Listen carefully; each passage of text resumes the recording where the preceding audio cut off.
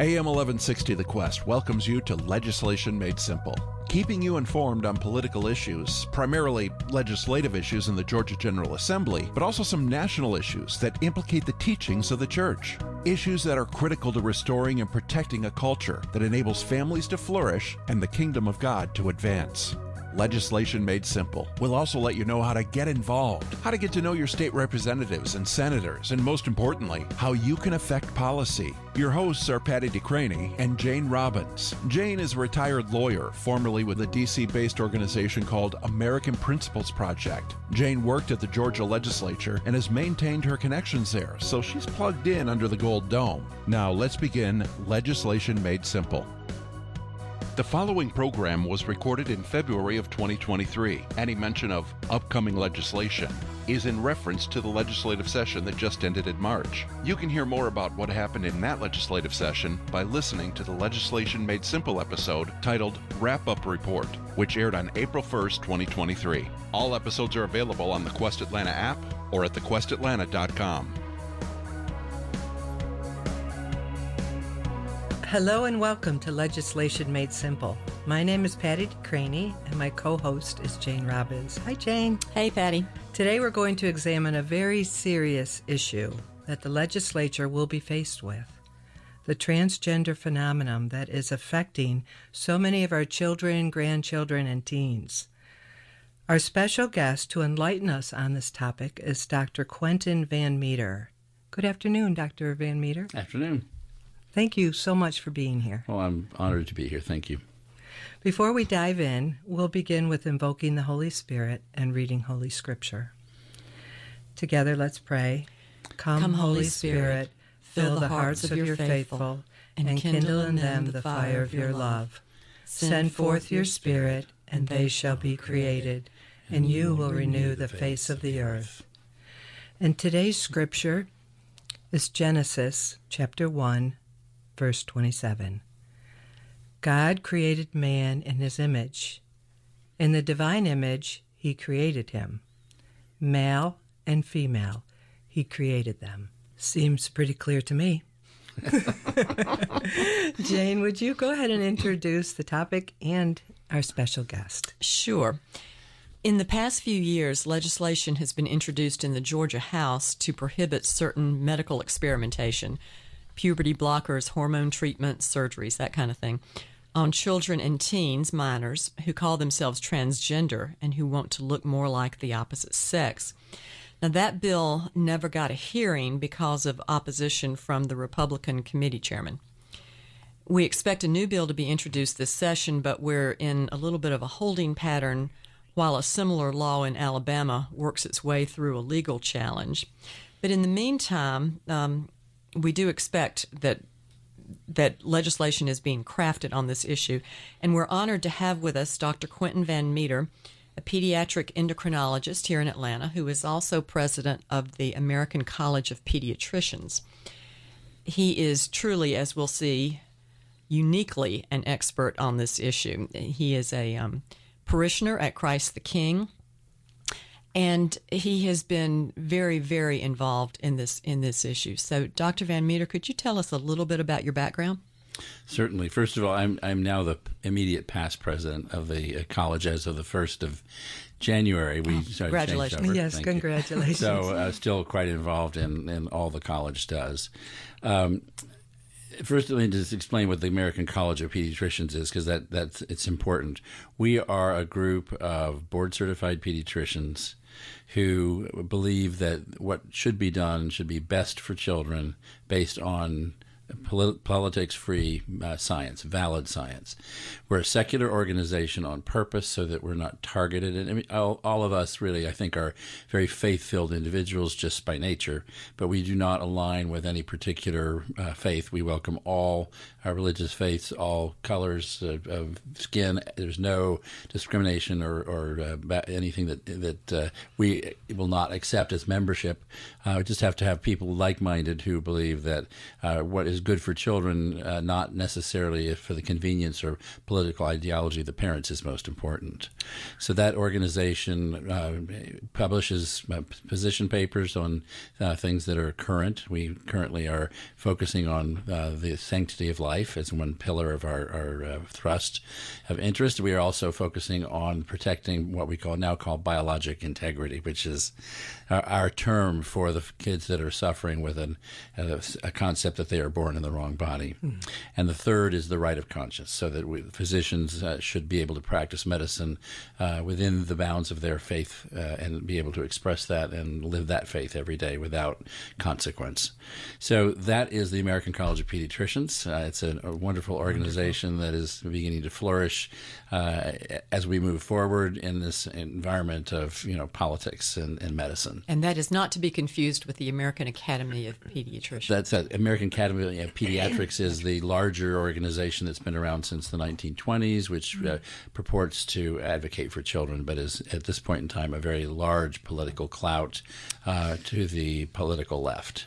What a shame. It's kind of, that organization has become tainted. So, But my background is in pediatric endocrinology. I was a fellow in pediatric endocrinology, which is the study of hormones and their effects in children, at Johns Hopkins. And I was there at a time when Professor John Money was on the faculty and interacted with us on a regular basis.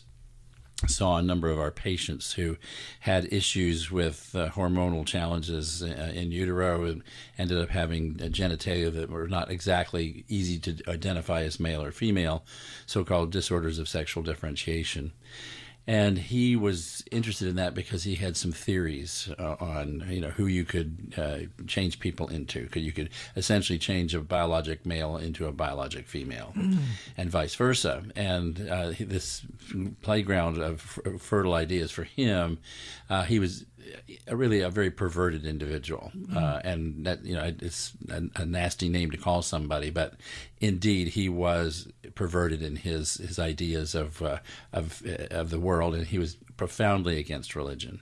So he interacted with us on a regular basis, and we were, a number of us, particularly those who were devoutly religious, were uncomfortable with what he was trying to teach us and what he recommended for patients. So he was the pioneer of gender identity. He sort of said gender is a term of the sort of internal sexed self. Oh, boy. And so he invented that concept back in the 1950s and published in books that he wrote, that this idea of his, not based on a shred of any biology or science, just his ideas, his philosophy. Oh, no. He and Harry Benjamin, who was an adult endocrinologist, and Alfred Kinsey, who was an entomologist who studied the sex life of mud wasps. That was his claim to fame. He's not making this up. No, and the three of them were colleagues in to begin what was called the sexual revolution in the United States back in the 60s and 70s. So the two of them, the three of them, Benjamin, Money, and Kinsey. So that's where this stemmed from. Experiments were done on infants and slightly older children to surgically change the appearance of their genitalia to that of the opposite sex based on, I think this is where we should go. There was no informed consent. There was no review by institutional review boards, no project or scientific study. It was just, we're going to do this and see what happens. And that was a danger. I have an idea.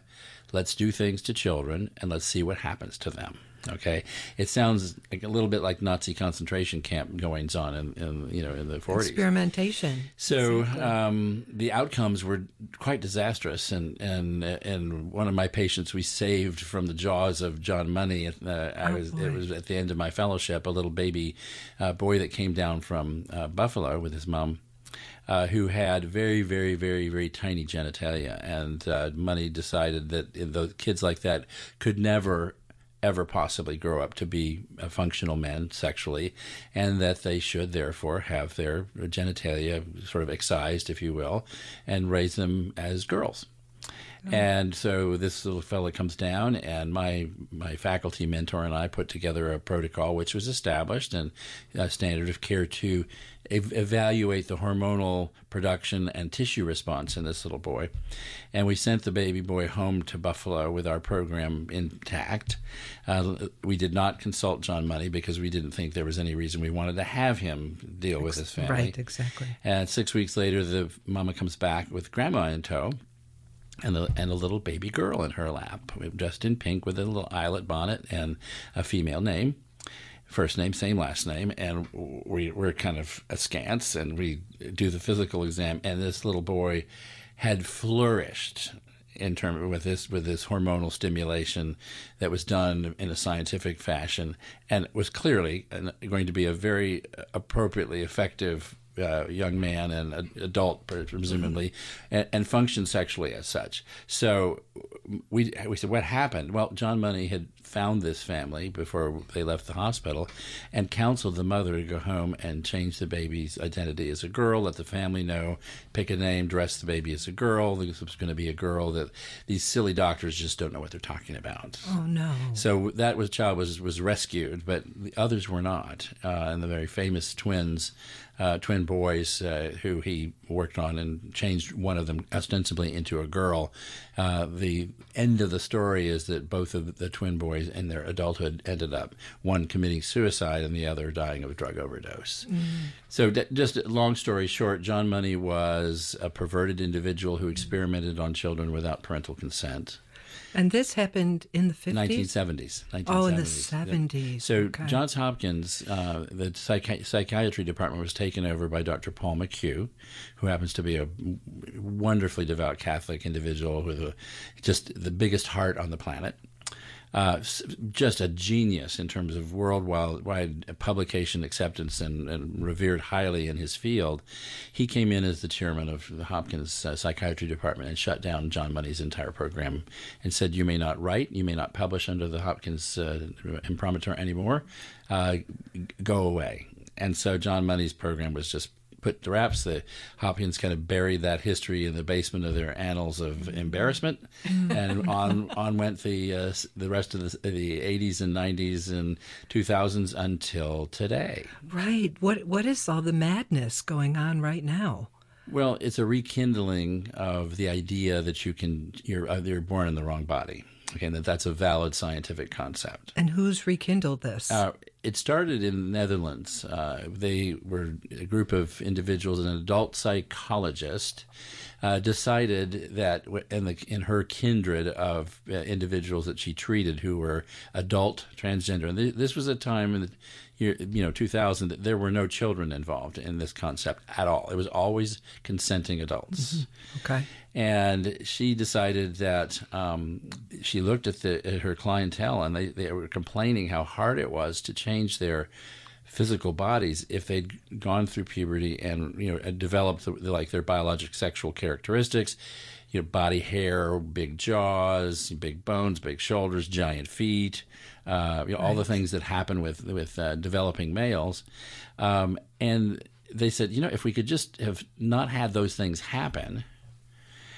We could, it's physically much easier to change your physical appearance if your body hasn't been changed through the natural process of going through puberty. Mm-hmm. So let's go ahead and find some children. Oh, no. More experimentation. Let's go ahead and have an idea. This is a good idea. We'll stop this and see if they're better off because of this. And then, of course, they want to be looking like the opposite sex, so then we can introduce the hormones of the opposite sex in physiologic levels that will produce the physical appearance of the opposite sex. So that was a two-part protocol. Now, they were very careful to screen all the mental health issues out up front, and they counseled the kids and to make sure that they were not mentally ill in terms of schizophrenia and not being able to tell what's real and not real, and not hallucinating and making up things in their head that were clearly fictitious. That these people were the kids were seriously upset about the fact that they believed they had been born in the wrong body. That protocol, it's called the Dutch protocol now, went through and scoured the landscape for any mental health issues and said, okay, fine, you're okay. Now we're going to let your parents decide, but we're not going to coerce them at all. The parental consent for this moving forward is going to be, fully consented, understanding everything that can happen, which is really not possible because they're consenting for their children who have no capability of consenting because of their inability to do so and make up their minds and think clearly and look at long-term consequences. We'll go ahead and get only those kids in the study. And then we'll move them through this, and we'll watch what happens to their physical bodies. We'll look at, at sort of certain times moving forward, 2 years out, 5 years out, 8 years out, 10 years out, and see, what we're seeing. But it's an experiment. It was, again, I have an idea. Let's do this to children and see what happens. Now, thrown in there was this concept of parental consent that was obtained. So it was a little different than what John Money did, but not much different. So based on that, that was the reason that the United States began having clinics pop up, first in Boston. So what was the year? This was a year in the United States was 2000. In the Netherlands, 2000. In 2000, okay. And in the United States, 2007, Dr. Norman Spack, who had sort of admired this protocol from afar, decided he wanted to be the first person in the U.S. to open an official clinic for kids with gender identity issues. And its purpose was essentially just to go ahead and change them all, not to evaluate them emotionally, not to look into the deep, dark secrets of their emotional self, but to just pick them up, find them, and then put them in the clinic, and then just keep them there. I mean, it was not as if they said, and there's no transparency of how many kids came in the door and how many kids decided this was not what they really wanted and went home. And had no interventions, either socially, medically, or surgically. There's no data on that. So how did they find these children, and what were their ages? Did they have an approach? They had an approach, and it was down to age 2 or 3. All the way up. 2 or 3, not just to get them in the door, but we don't know the numbers of those. Okay, no one is allowed to see the data on how they mention the age group, but they don't have how many 3-year-olds, how many 5-year-olds or 7-year-olds, and that was here or in the Netherlands. What about the Netherlands? Did they have a protocol? They did, and they actually, it's all data that's been recorded. And I will at the end of this, I will. There's been a critique of that entire protocol that was just published in the Journal of Sex and Marital Therapy. All right, and we'll link that to our website. So, at any rate, Norman Spack's clinic in Boston, he had colleagues in Chicago and San Francisco and Los Angeles, and all of a sudden, boom, boom, boom, clinics began sprouting up at all the academic institutions. Oh, no. And to this date, there are over 60 academic institution-based transgender care clinics. And then, on top of that, we now have Planned Parenthood and all of its offices offering the same services to adolescents.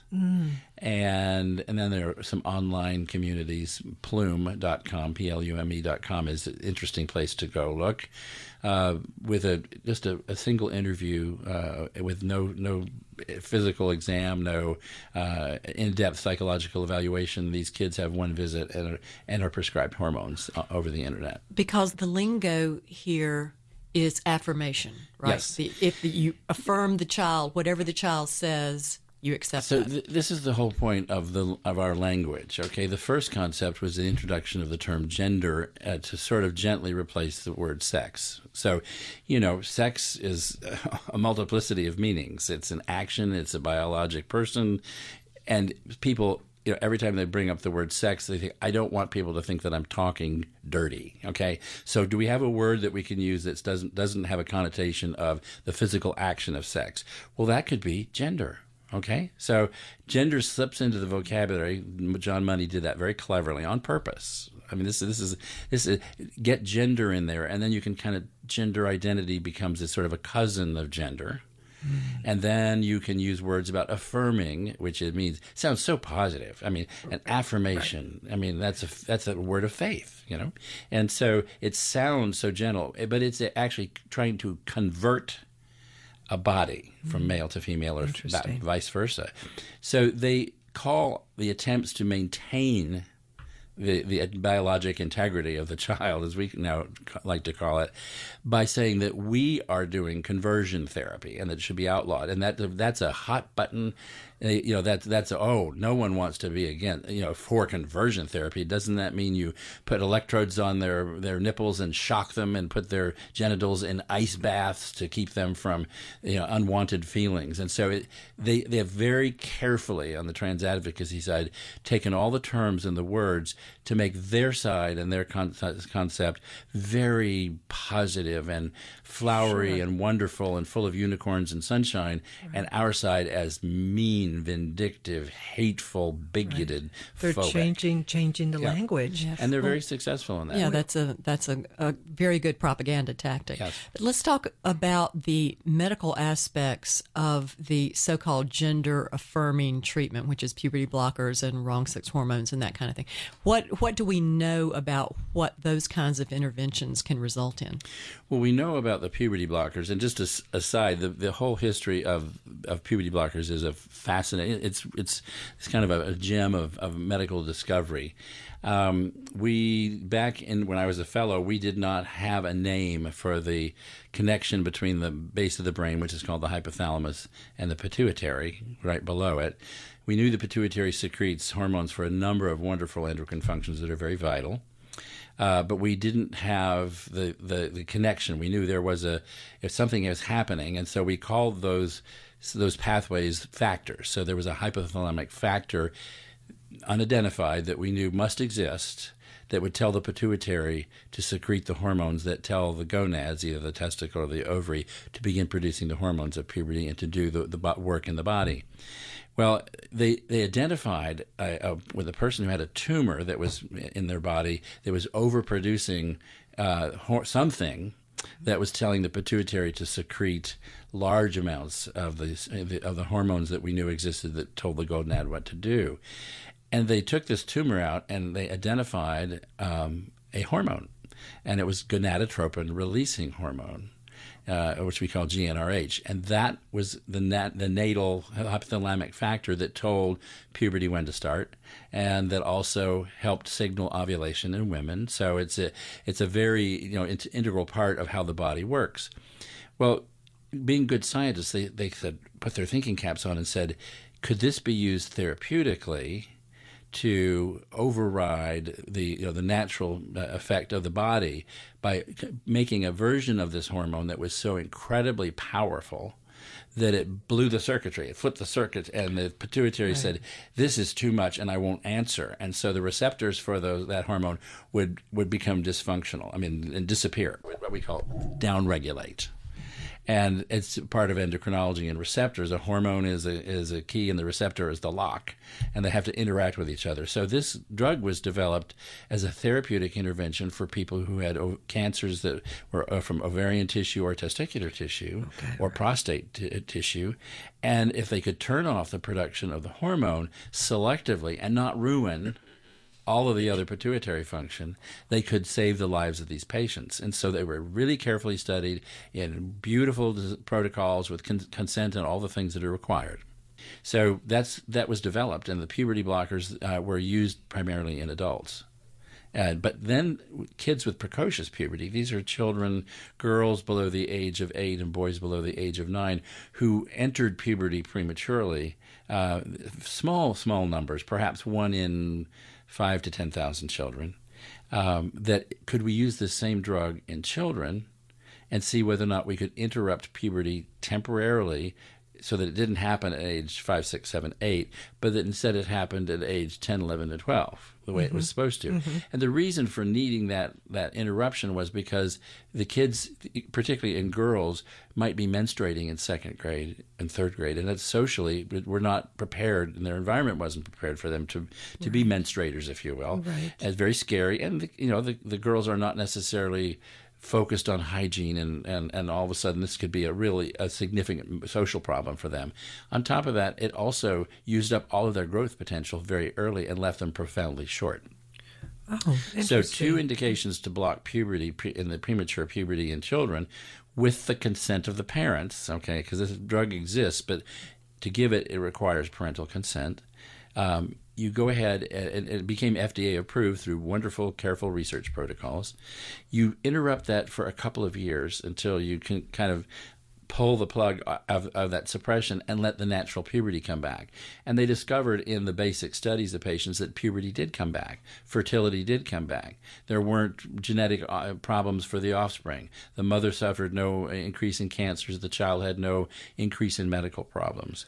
They did find when they used this in children that a number of the kids in the study protocol had some emotional, explosive experiences and so those kids were, the parents were told that this might happen, and if it did happen and it was not tolerable, they could stop the therapy and make up their mind. So that's the puberty blocker history. So those drugs have been used and studied. Now that's used as a weapon by the trans activists to say, you see, it's all reversible.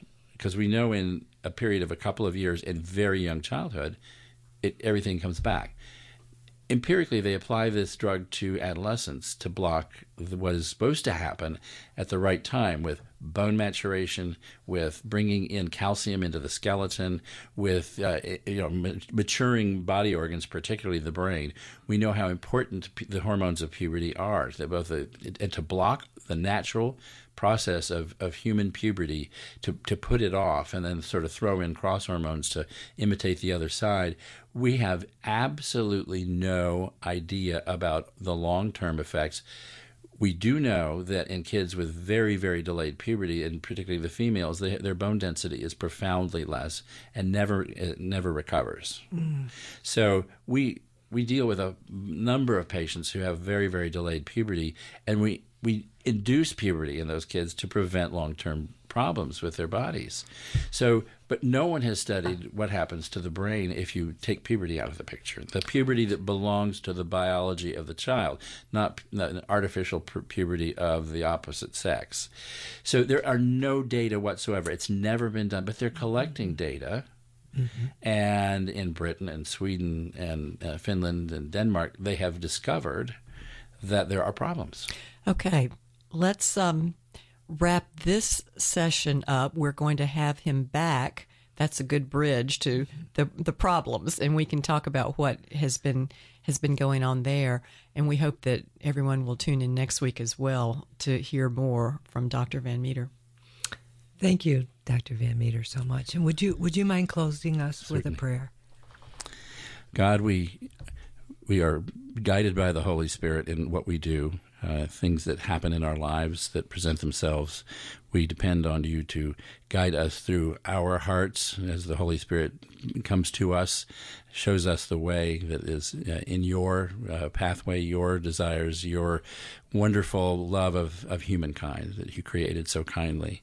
And we ask that you continue to have the Holy Spirit be around us and help us as we move forward to solve the problems and to do what is best for children. In Jesus' name, amen. Amen.